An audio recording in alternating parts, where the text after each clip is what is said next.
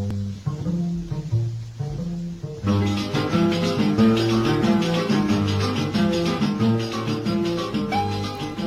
everyone, and welcome to another episode of Go Out and Talk to Strangers.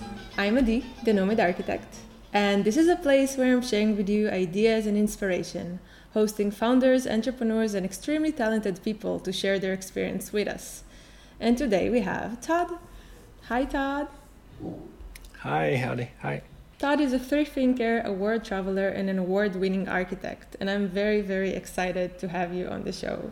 Thank you for taking the time to join us. Yeah, thanks for asking. Yeah, thanks. Today we will talk about his insights from traveling the world and how his journey led him to design one of the most fascinating projects in Fogo Island, Canada. So Todd, let's go a bit back and talk about your background. You grew up in Gander, Newfoundland, Canada, right? Yep. And nowadays you're set in Norway. So what happened there? Yeah, I actually left Gander when I was 15, turning 16.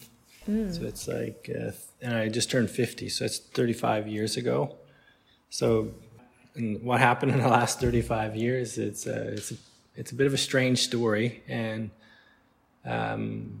some ways a bit of a dream that come true in a way. And when I was 15, we moved because my dad worked with an airlines, and they had to close down and move their headquarters to another place in Canada. So we ended up moving to Nova Scotia, and that was kind of the best and worst thing that ever happened in my life, actually, because I was ripped up from my roots. And they always joke that Newfoundlanders, like people from Newfoundland, how do you recognize them in heaven?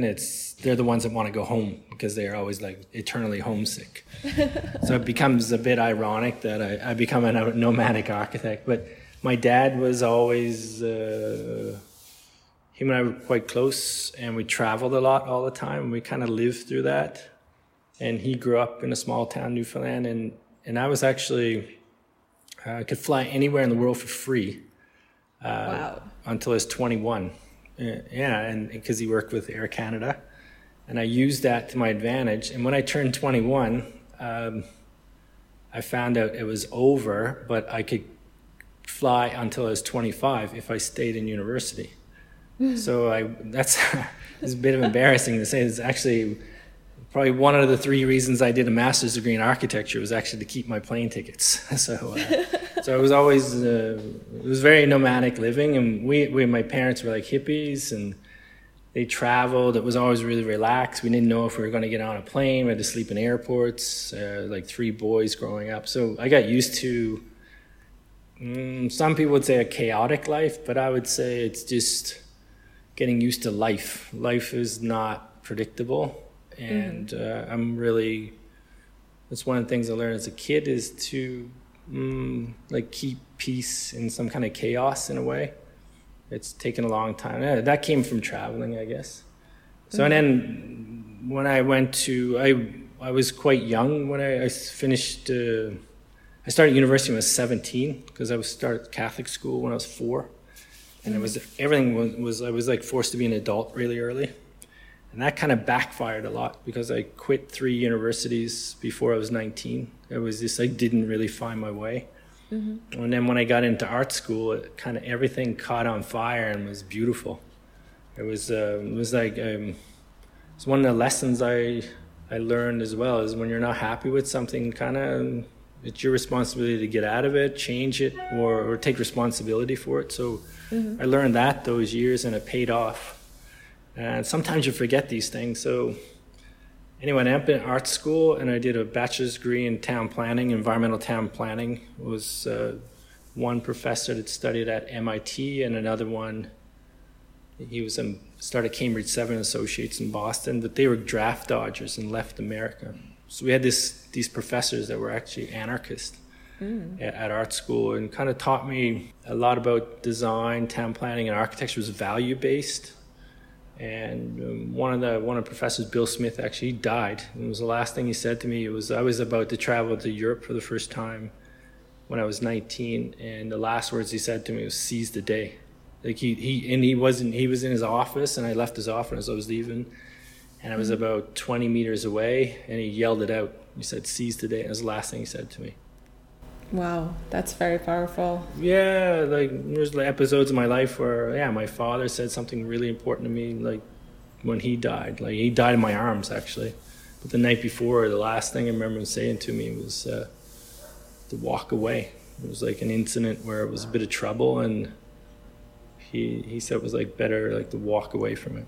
And just sometimes you can't change people. So there's like lessons I learned growing up, and then when I did my bachelor's degree, I worked as a drawing with a town planner and a park planner in Halifax. And I was like leaning towards more landscape architecture. And I took a year off, and I traveled. That's when I started traveling to work. First, when I was doing my undergrad, I went to the Rhode Island School of Design as an exchange student. And that was a super big kick, because when I went there, I thought I was like top student in the class and this would be easy. Mm-hmm. But I got I got knocked on my ass like really quickly, and then realized that, the way I saw the world and the way other people saw the world are two different things, but maybe they're both right in a way. It was an awakener, and then I really started questioning what I wanted out of architecture and landscape architecture. So the idea was to take a year off between my undergrad and my grad school and travel. I had this professor, Colgate Searle, in the landscape architecture department, and I had another professor, Derek Bradford, who was both a landscape architect and an architect. And they got me in touch with a woman, Maria Aubach, who was a professor there earlier. She had an office in Vienna. So I went to Vienna, worked with Maria, and then I met a guy. He's actually a professor at Harvard now, a medical professor. He was working with Rob Creer. Architecture is not what I like at all, but I really liked his lifestyle. He was teaching there at the university, his office in the university. He had a small team. And then I went to Berlin. This is how I lived my life. I asked Maria Aubach, I said, where's a good place to move next? Because I was only going to be there for 3 months. And then she goes, well, there's work in Berlin or Barcelona. And I didn't know anybody in either place. Mm-hmm. So I took a chance. I said, here's what I do. I go to the train station and with my backpack, and whatever train comes next, that's where I'm going. And then I went, and I was like there a few hours, and there was a train to Berlin. This is beautiful. Yeah, and then I went to Berlin, but in the middle of the night, going from Vienna to Berlin, you're freaking out, because like, I don't know anyone, I have no money, and I have no friends there, I have no contacts. I had a portfolio, that was all I had, and that was like an analog book at that time.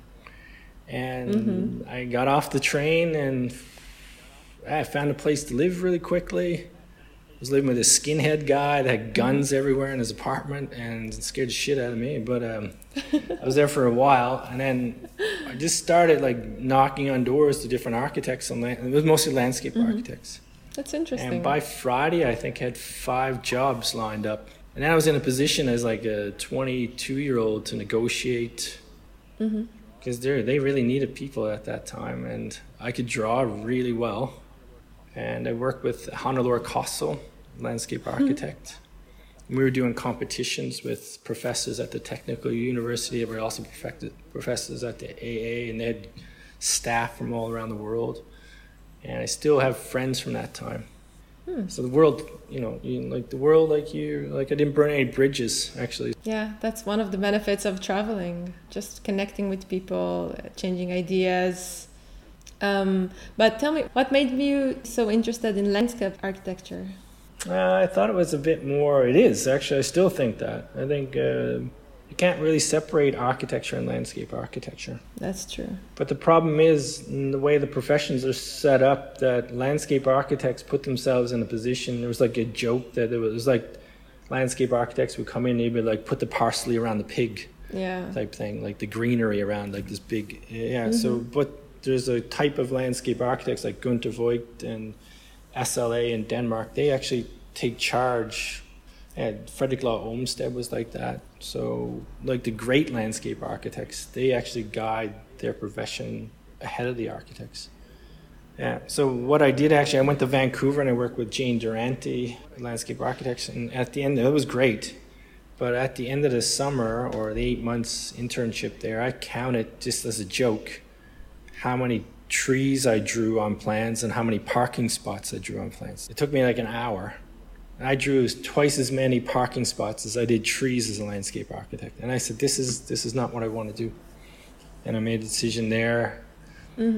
I talked to Jane, and she goes, "You're right. You know how to do landscape architecture. I think you'll be better off studying architecture." And I'd already got into landscape architecture school. And she asked me to call McGill University, and it was like 1 week before school started. And I did, and I said, this is not a chance, but here's my portfolio. Sent it down by courier, and they called me back like an hour after I received my portfolio, and they said, "We want you here." And then, because I had a lot of good experience, and so I did a master's degree in architecture, and I focused on ecological communities. And a part of the thesis was actually studying ecological communities in Northern Europe, and that's where my biggest travel experience ever came. I got 3 scholarships. It was enough for about 3 weeks to travel. Flew to Paris, my dad's tickets, and I had a friend in Amsterdam that I could stay for free for. So in order to save money, I hitchhiked to Amsterdam, and I didn't use any money, and I stayed with him for a while and did research at this place called Ecolonia near Utrecht. And my next project was in northern Germany. So I calculated it was like 5 hours, and I had lots of time. The time was my commodity then. It isn't now.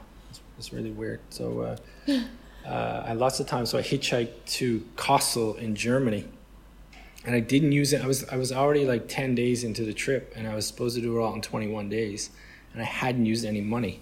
And I said to myself, if I keep doing this way of doing it, I can travel longer. And I ended up traveling for this March until October. Yeah. So that whole year. And then ended up in Norway, where I always wanted to be. And I ended up in an anthroposophical village, a bit like a kibbutz. They knew I was an architect, so they asked me if I wanted to build a patio. And I said, yeah, I can do it, but it'll take 3 weeks. And I did it, and they paid me money. And then I actually had more money at the end of that 3 weeks than I started off when I left Canada. So I just kept doing stuff like that. Yeah. And I made it to Russia, and I ran out of money in Moscow. I had $390 left. And I called my dad, and I said, okay, where's the nearest Air Canada, the Star Alliance ones? And he said, well, SES flies out of Stockholm. And then he started laughing. He goes, but Air Canada flies out of Beijing. And I laughed, and I said, okay, give me half an hour. And I went down, I bought a ticket on the Trans-Siberian train, and I came back, and I called my dad. I said, I'm going to Beijing. And I had almost no money left, and took the train across. And anyway, I ended up calling McGill and said I'll be late. And Derek Drummond, the director, he was born on the same day as me. He's a Scorpion. And he said, you can do it, but when you get back, you have to show the whole school your slides, because this sounds like an amazing story. Yeah. Anyway, that was school, and I can briefly tell you how I got to Norway. I came back to Norway, and it was like I did a ecological water treatment system in that kibbutz thing for free. I worked for free for my first year out of school. Like, money was never my motivation. It was more ideas. And it's still that, actually. But I do really well economically. Yeah. But people don't see that. Like, my motivation is always ideas, and the money comes if you're interesting and people. Like, we get paid to create ideas. So anyway, I did this project. Ended up working in Russia for 3 months. Ended up in Norway. Yeah. And then it's a funny story I always tell. Like, I got an apartment I started work on Monday, got an apartment on Wednesday, and I met the mother of my kids on Friday. Wow. So, and then it all went from there. That's amazing.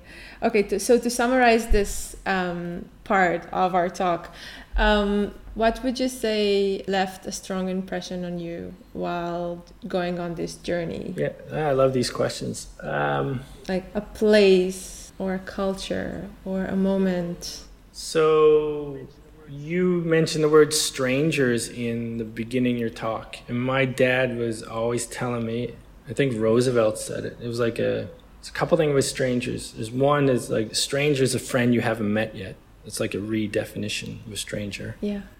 And then never underestimate the kindness of strangers. Like, that's what I noticed. There was like people that they did so much nice things for me.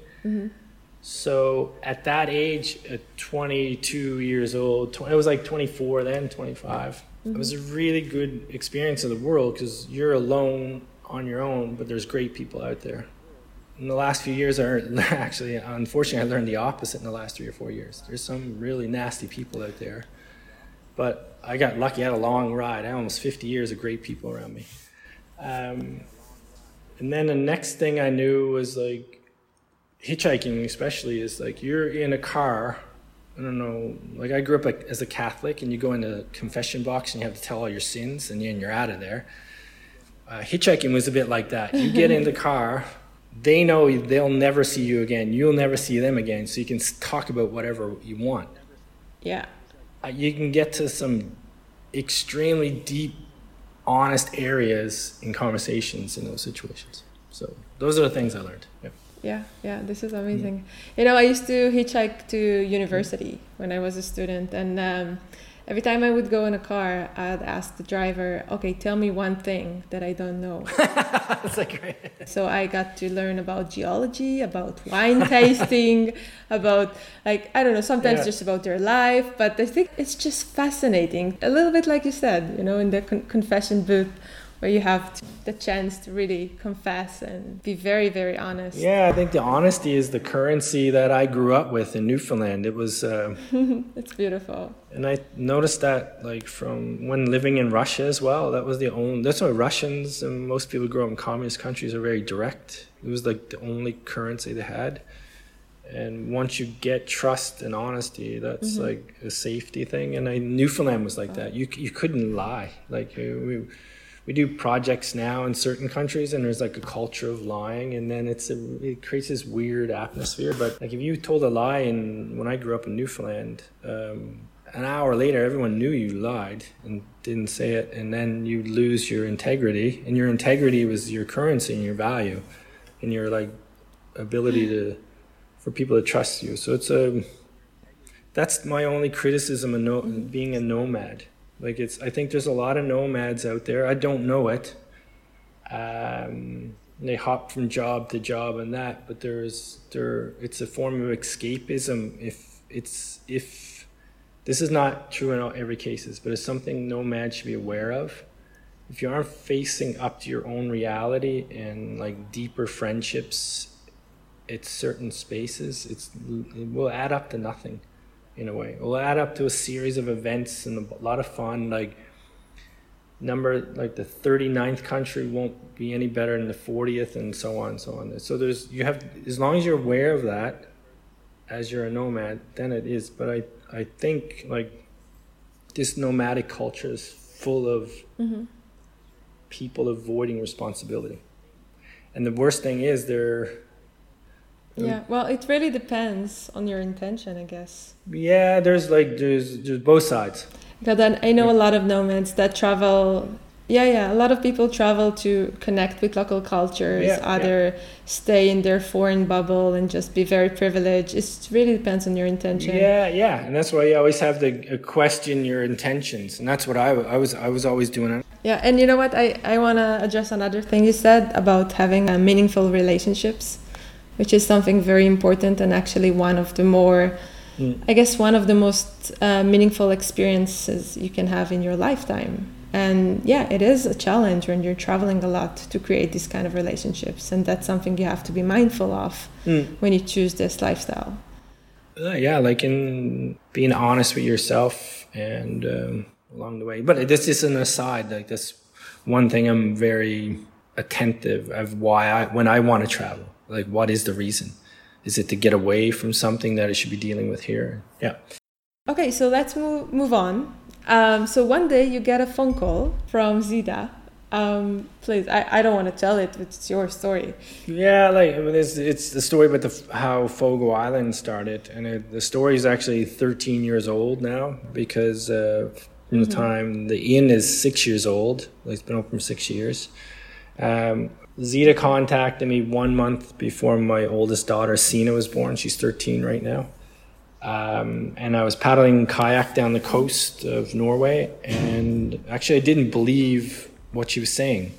So he wanted to work with culture and wanted to work with arts and tourism on an island that it was only an hour from where I grew up. My aunt lived there. I didn't believe it, and it was embarrassing. So I Googled her an hour later. I said I'd call her back in a few weeks or a week when I was finished. But then when I Googled her, it was like, oh man, this is a person that could do these things. She was doing philanthropy work in Africa. She was doing scholarships. And then, like, my curiosity was just... Mm-hmm. How did she find you? There was an article about me in the national magazine in Canada, the newspaper called Globe and Mail. I just did the Ireland Lookout with another architect, and it was kind of like getting known a little bit on the international scene because of that and a few other projects. And she bought that. It was called Architect's New Rock Star or something like that, because the rock is island, is Newfoundland, and everyone calls Newfoundland the Rock. So I was like yeah. And then when she got on the airplane, there was like Air Canada magazine, like ironically enough, where my father and my brother worked, where there was a list of the 100 most influential people in Canada to watch out for, or something like that. And both articles started off with saying Newfoundland architect living in Norway, both of them. And she said, this must be the person. She'd interviewed 30 architects, but she didn't connect with them because they were coming... These things I know now because we talked a lot about. They all came with answers before they asked questions. And one, like me, the door opened because I was from Newfoundland. Second door opened because I was from Norway, working on similar cultural, rural, natural places. We were 10 years apart. We were both very ambitious. We had a lot of similar qualities with each other. She went off. She left Newfoundland. She was 15. So did I. She became super mega successful. I was on my way to being successful. But both of us have this one common thing. We're extremely curious of things and people. And I think she knew that. And both of us are extremely responsible, very proud to be from Newfoundland. And she saw qualities in me that she said, okay, here's a guy or a person that has as much to lose from this project if it fails as I do. So both of us, and we create an atmosphere and a team around it that, like, anyone could say whatever, because everyone was basically using it. So it was diplomatic in a way, but still guided with, like, soft hands. And we built 4 artist studios of 9, and then we built a 29-room inn. And just the other day, the inn was rated as the number 3rd hotel in the world, and the best hotel in Canada for the 4th year in a row. So, and I've never ever designed a hotel, and that's a lesson there. Like, for people listening to this, an architect doesn't have to design a good church or a good synagogue or a good school if they've never done it before. You just have to look for an attitude. She found an attitude in me, and I found a client that worked well. And then we found builders that work well. Yeah, tell me about the process, like all the way from the idea to the actual project, because you had some unusual choices that I very much appreciate.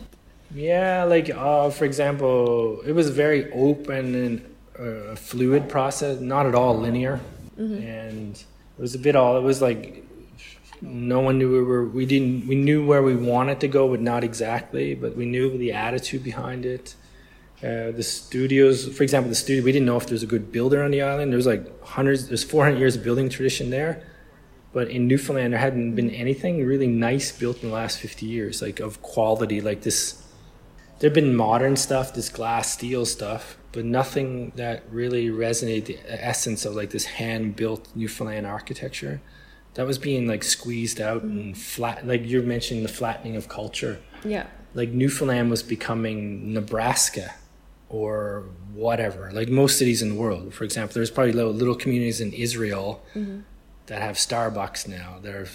Yeah, the globalization. Yeah, in a bad way. Like globalization is not a bad thing, by the way. Not at all. We're like more connecting in No, not at all. I agree. It only becomes a bad thing when you are overlooking the culture and erasing the identity of the place. Yeah, just being not specific to your culture and your place. That's Yeah. like you can still be global and do that, and learn. You can learn a shitload. Like I'm learning a lot from anybody from everywhere, and apply it to your own case. So this is what we were missing. So we built one studio to see if there was good builders there, and these builders were amazing. So it was like boom, we did one, and then we built the other three.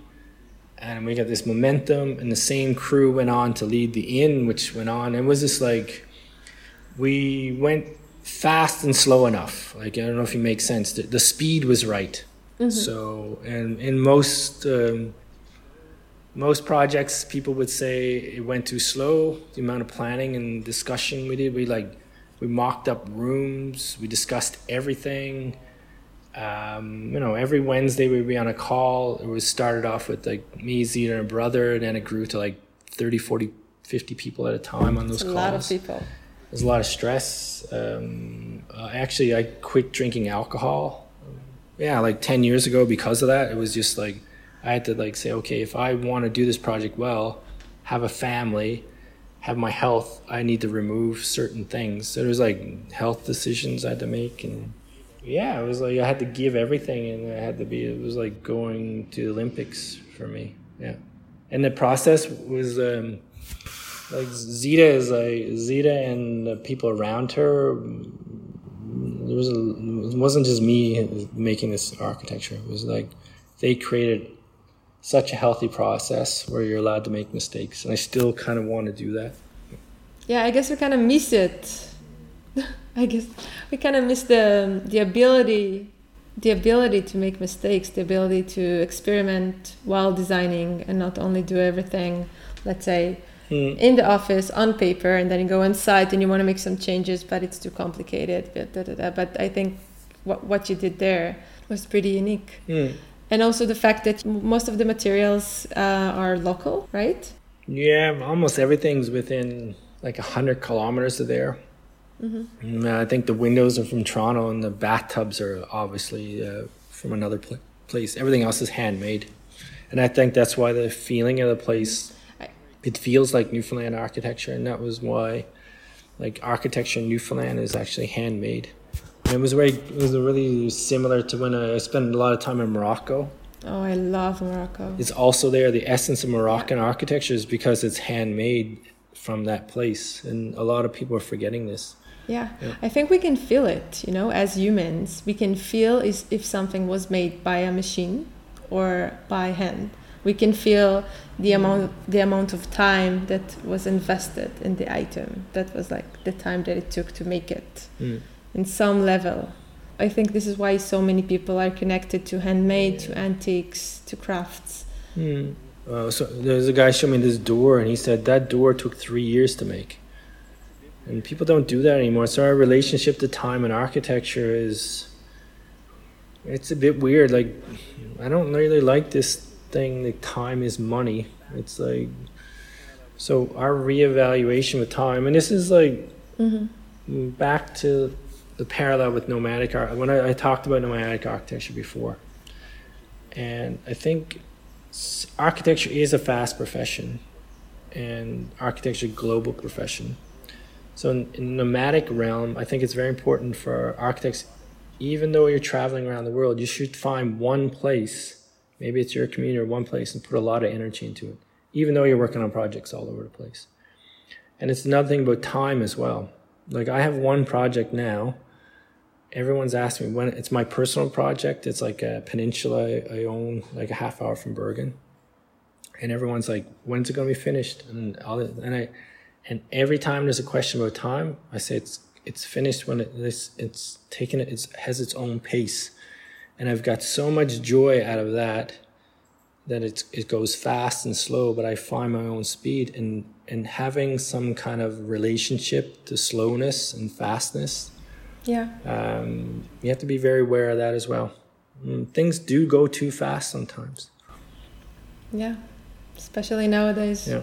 So luckily the construction process in architecture is slow. What's problem with architecture now? The design process is too fast. You see a lot of buildings that are like half designed, but they take 3 years to build no matter what. But they're not designed well enough. But then that mistake lives forever. So. Yeah. So I wanted to ask you about the challenge you had to overcome in this on this project, in this collaboration between the global and the local. Can you share one? I think I have the same challenges as you do, and other people like breaking into the profession have. So there's opportunities to work everywhere, and they're getting easier in a way. At our time, we didn't have Zoom. It was, it was really hard to communicate. We started using WebEx, luckily. And then but a lot of from the process there, like we had weekly meetings at the same time. I noticed that when we start projects now, if we don't, we're like running around trying to chase cats, trying to get everyone to meet. Use all week trying to get them to meet, and then so we actually, for almost every project, the client gets a specific hour every week to meet with us, and we're available. We usually check in for a minute. Sometimes it goes a little longer and stuff, but like a half an hour check in every week on each project's been really helpful. Some of the people that we work together on Fogo, now we're working together on a visitor center in Maine with Roxanne Quimby, the owner of Burt's, used to be the previous owner of Burt's Bees. So we slowly building up a small team around us who does what. I think the idea of building prototypes really helped. I've done that in all my projects, especially working internationally, because there's me explaining a drawing from here and over there. We built a lot of models where, we had maybe 200 drawings at the tower studio. But the carpenter, we built a model, we sent it to the carpenter. He built another version of it. He actually didn't have to look at the drawings anymore because he understood the building enough. So there's certain things amazing. Yeah, analytic tools that are forgotten that, the digital world thinks, we can just solve it and go on the screen. But, a lot of these carpenters are still analog thinkers. So I think, does that answer your question? Or? Yeah, absolutely. Okay, so let's say someone is looking to start a project and they have the same mindset as they wish to be respectful to nature while building it. If you had to give them one advice, what would it be? That's a good one. Well, it could be two. If there's ways for example in Fogo, I knew the land really well, and so I didn't have to ask that many questions about the nature because I knew it. This is where the nomad thing comes in. But for example, when I was in Istanbul doing a project, it was a whole new world, so I had to use more time knowing it. Yeah. But I realized maybe I shouldn't be designing in Istanbul.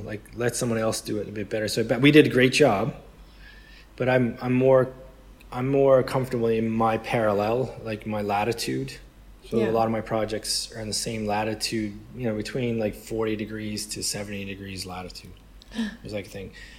But in order to get to know a project really, one of the first things we do is we do a 10 to 25 centimeter contour map. We never get maps from the government, never. They're half wrong, So we do GPS coordinates with a surveyor. That's become such a fact in my office.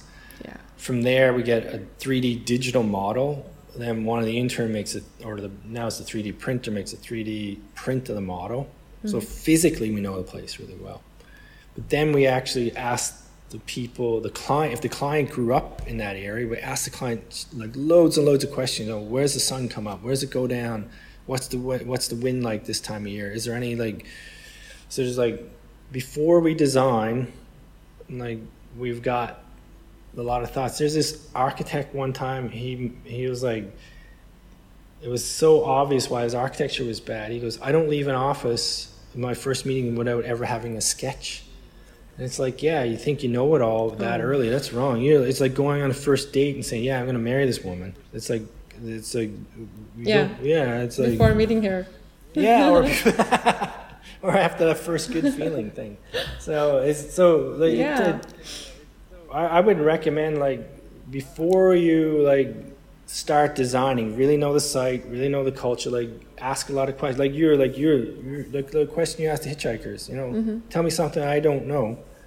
And as an architect, if a lot of architects are too cocky to admit that they don't know a lot. They're like, they come in a room and they think they know it all, but I come in a room and say, hey, I don't know anything here. Tell me something I don't know. And you turn your curious eye towards the client and to the land. And after a while, you get to know it. So I think that's my approach to it. Yeah, I couldn't agree more. Yeah. A lot of my clients are world travelers. They're kind of like global citizens, and when they finally decide to stay in one place, they have all these different ideas they've collected over the years from different places and cultures. But then you have to adjust it to the actual place where you want to build your home. Let's say I had a German client in Thailand, and they wanted to do this really catalogy magazine kind of house, and it wouldn't fit in a tropical climate. It would be horrible. So you had to kind of like crystallize the ideas and really go through the process of what makes you feel at home, and then adjust it to the local site-specific, culture-specific land. I couldn't agree more. That's a really good point, because I'm just thinking why my houses got so popular in Bergen, and I think it's because of there's one thing there's actually one of the benefits of being nomadic, an architect, that you can actually bring in something new to a culture, but probably you can't bring in everything new, because then it's like you're not listening to you. Also, like my own house, for example, it's like it relates very well to the houses from 1930 and 1940 designed by this architect, Leif Groen. He was like one of Norway's best architects. He done 36 houses in this little garden city I live in. It's like 70 houses there. And so I mimicked his, but I also saw things that he missed. Like, for example, there was no covered outside spaces, and it rains all the time. His kitchens were tiny, whereas living rooms were huge, but we don't live like that anymore. So I lived in one of his houses when I was designing my house. And I was like, okay, this is what I take from him, but this is what I'm going to improve on. So my building became like a nomadic hybrid of his Bergen architecture in a way. And then that attracted a lot of clients, because they saw things, these covered outside spaces when it rains 250 days a year. It's like really important. Or there's like things I did they didn't think of because they didn't experience it. Yeah, you have a fresh perspective, which is really beautiful. Okay, so before we end, we live in very interesting times, and I wanted to ask you, what do you think the post-corona world is going to look like, and if it affected your perspective? I don't know what the post-corona world's I get a feeling what my post-corona world's going to look like in a way, because I was traveling 120 days. Yeah, I was traveling 120 days a year. And wow. To be honest, I was running away from a few things that I thought it was homesickness, but it was actually something missing in myself that I didn't deal with, which I've kind of come to terms with. By not traveling now, I got really close to my kids. They're like much different relationship to me. I started gardening. It was like I didn't know, I'm not a great gardener, right? And I found out I love this, and that was never possible, because you couldn't be like watering plants when you're in Bali or in New Zealand giving a lecture. Sure. So my office has changed because we were Zooming all the time, and I during Corona time we had freelancers in other countries that weren't getting health benefits if anything happened. That really worried me. I was like, okay, I don't want that on my responsibility. I'd rather, they said they had a health insurance, and they do, but they're not as protected as we are in Norway for that reason. So I decided the 1st of October, everyone's coming back to Norway if they want to work from here, or we just that's the way we're going. So one of the employees, the new ones just started here, like we're slowly getting people around it. And I think this analog connection to feeling emotions in people, like I missed out on that, like, because I was having the Zoom calls all the time. And then, I saw people for an hour in their good mood, but I didn't see them when they needed me or I needed them. And so I think my world probably will change architecturally. And there's one thing I noticed about people. Like, I was in an avalanche it's been like 5 years ago now. So I used to always go to nature, and like nature's always nice to me. It was like solved almost all my problems. But nature solved one of my biggest problems. It was like, it took me in an avalanche in Japan. I almost died. It was almost like, okay, I'm taking your life if you don't take it seriously. So I had to take my life more seriously. And that's what I'm noticing in Corona time now. Like a friend of mine said, it's like the big elephant in the room. We're all going to die. And like, no, it's like half the world didn't realize they're going to die one day. So, but I'm going to end off right now, but it's really funny. When I went to India in year 2000, I came back after 3 months, changed, but it didn't last very long. It like 3 months later, I was doing the same shit again. So that's one thing I'm worried about is the Corona helps for a while, but human nature, we forget, we avoid pain, and we go to comfort. So, but I think in the larger picture, I think we learned a lot about the value of friendships, the value of physical connections. Human connection. Yeah. Absolutely. Yeah. What did you learn? Living a nomadic lifestyle as a nomad. I feel like I almost had a preview of this time because now a lot of people are working remotely. Yeah. And then when you kind of like separate the connection between the city and your work, then a lot of people, for the first time in their life, they have the freedom to choose, okay, so where do I want to live if I don't have to go to the office every day? Yeah, exactly. Yeah. Right? That's like, I experienced this question for the past 3 years. I was like, okay, I go between city and nature. I crave the urban and the culture and museums, and then I have to go somewhere really rural. But then the one thing that I learned is that I need community. Like, I can't live by myself in nature. I need people around me. So this is like my, I guess, message for the newfound freedom of remote workers. It's like, don't only seek freedom, seek connection, which is major for me. I think that's a really good point because, I think like for rural communities where people were disappearing now, like, a lot of New Yorkers realize, what the hell am I living here for? It's like 20 times as expensive as upstate New York. And, I could be living up there, more freedom. I can be gardening. I can have a community. Fresh air, Which I don't. Because a lot of people are mistaking their community, like the social network community. It's a community on a certain level, but it doesn't have deep roots. So that gets a bit scary, 1,500 people liking your photo on Instagram. If that starts filling a void, then some bells should go off. Your need for contact, but those people on your Instagram, they don't give a shit really. Like, they're not there for you.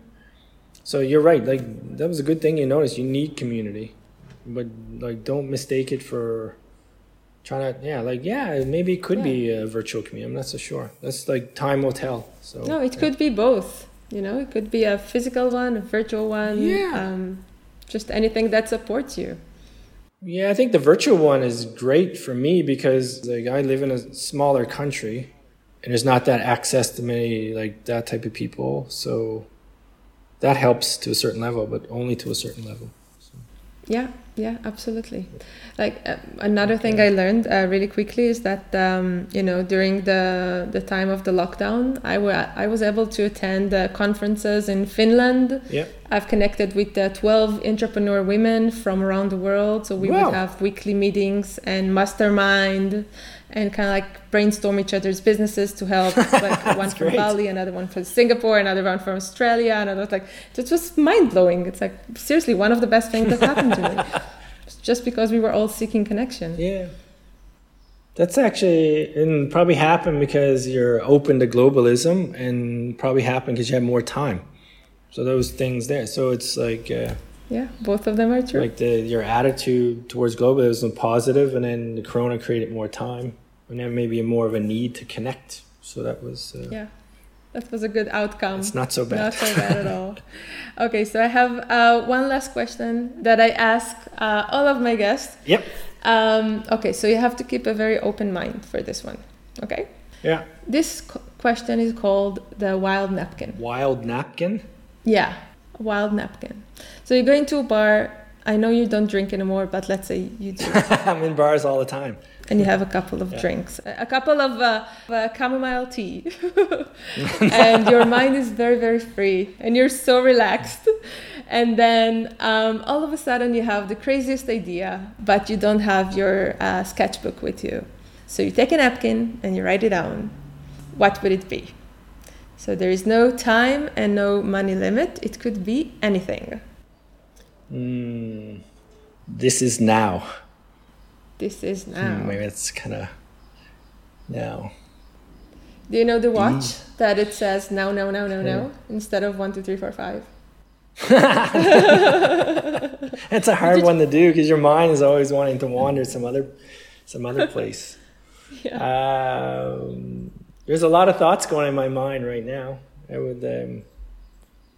usually with people smarter than me, so I'd actually would turn to them and then ask them to remember it. No, it's not about this. Because my mind, and 1 hour later, my mind's another place, and I'd probably forget it. But it's a good idea. I bet you have thousands of ideas. Yeah. I bet you have thousands of them. Yeah. But then, like, just I don't know, just a crazy idea. You had a crazy thought, a crazy wish. What is the crazy wish? Yeah. Is that what you're asking, or? Like you have a lot of time, you have a lot of money. Oh, what would you do? There's something I read about the other day. It really freaked me out. It was there's a word in Japanese. It's the feeling you get when somebody comes up to you and says, "I'm going to take all responsibility for you." That would be kind of a wish, like running an architecture business and building it up and all that is kind of, you're on all the time and your motor is going constantly. And that feeling of just 100%ing letting go and lying in a float tank, or just, I think not a lot of listeners will understand out there, but a lot of people running like one person running a large architecture office or something like that. There's like, I bet you they could relate to that word, whatever that Japanese word is, like the wish that someone would just say, okay, I'm going to take responsibility for like 3 months, just like do whatever you want to. Wow. But that is actually your own responsibility to do. So that's where the trick of finding the great place in life via architecture, that it feels right. Yeah. That's where I'm moving towards. I kind of almost there now. Yeah. But I don't know the word in Japanese. Yeah. I think it's a beautiful answer. No, it's a beautiful answer. I'm going to Google it. But it means it's really focused on the balance, right? The life-work balance. Somebody taught us that we have to work really hard and that will make us happy. But actually, we would like to have free time and some free space in our mind to get bored or just, I don't know, look at the trees from time to time and not be so busy and achieving. Yeah, I mentioned at the beginning there, when I was younger, the only commodity I had was time. Yeah. Now that gets taken away from you sometimes. So it's just, how do you get that back in balance? And then you're like the flow. But luckily, architecture you can do to your 90, 95. Like look at Oscar Niemeyer. So we got, we're not under pressure to get like airplane pilots to get really good, and then 62 it's all over. We're like, the older you get, the nicer it gets in this profession, I think. Yeah. Okay, that's a good answer. Thank you for sharing it. And I want to thank you again for taking the time and being my guest. Thank you, Adi. Yep. I'm going to share the links to your website. And I want to thank our listeners for your emails and messages. It means a lot to me. Keep sending them. And until the next time, go out and talk to strangers. Okay. Okay. Take care, Adi. Okay. Bye.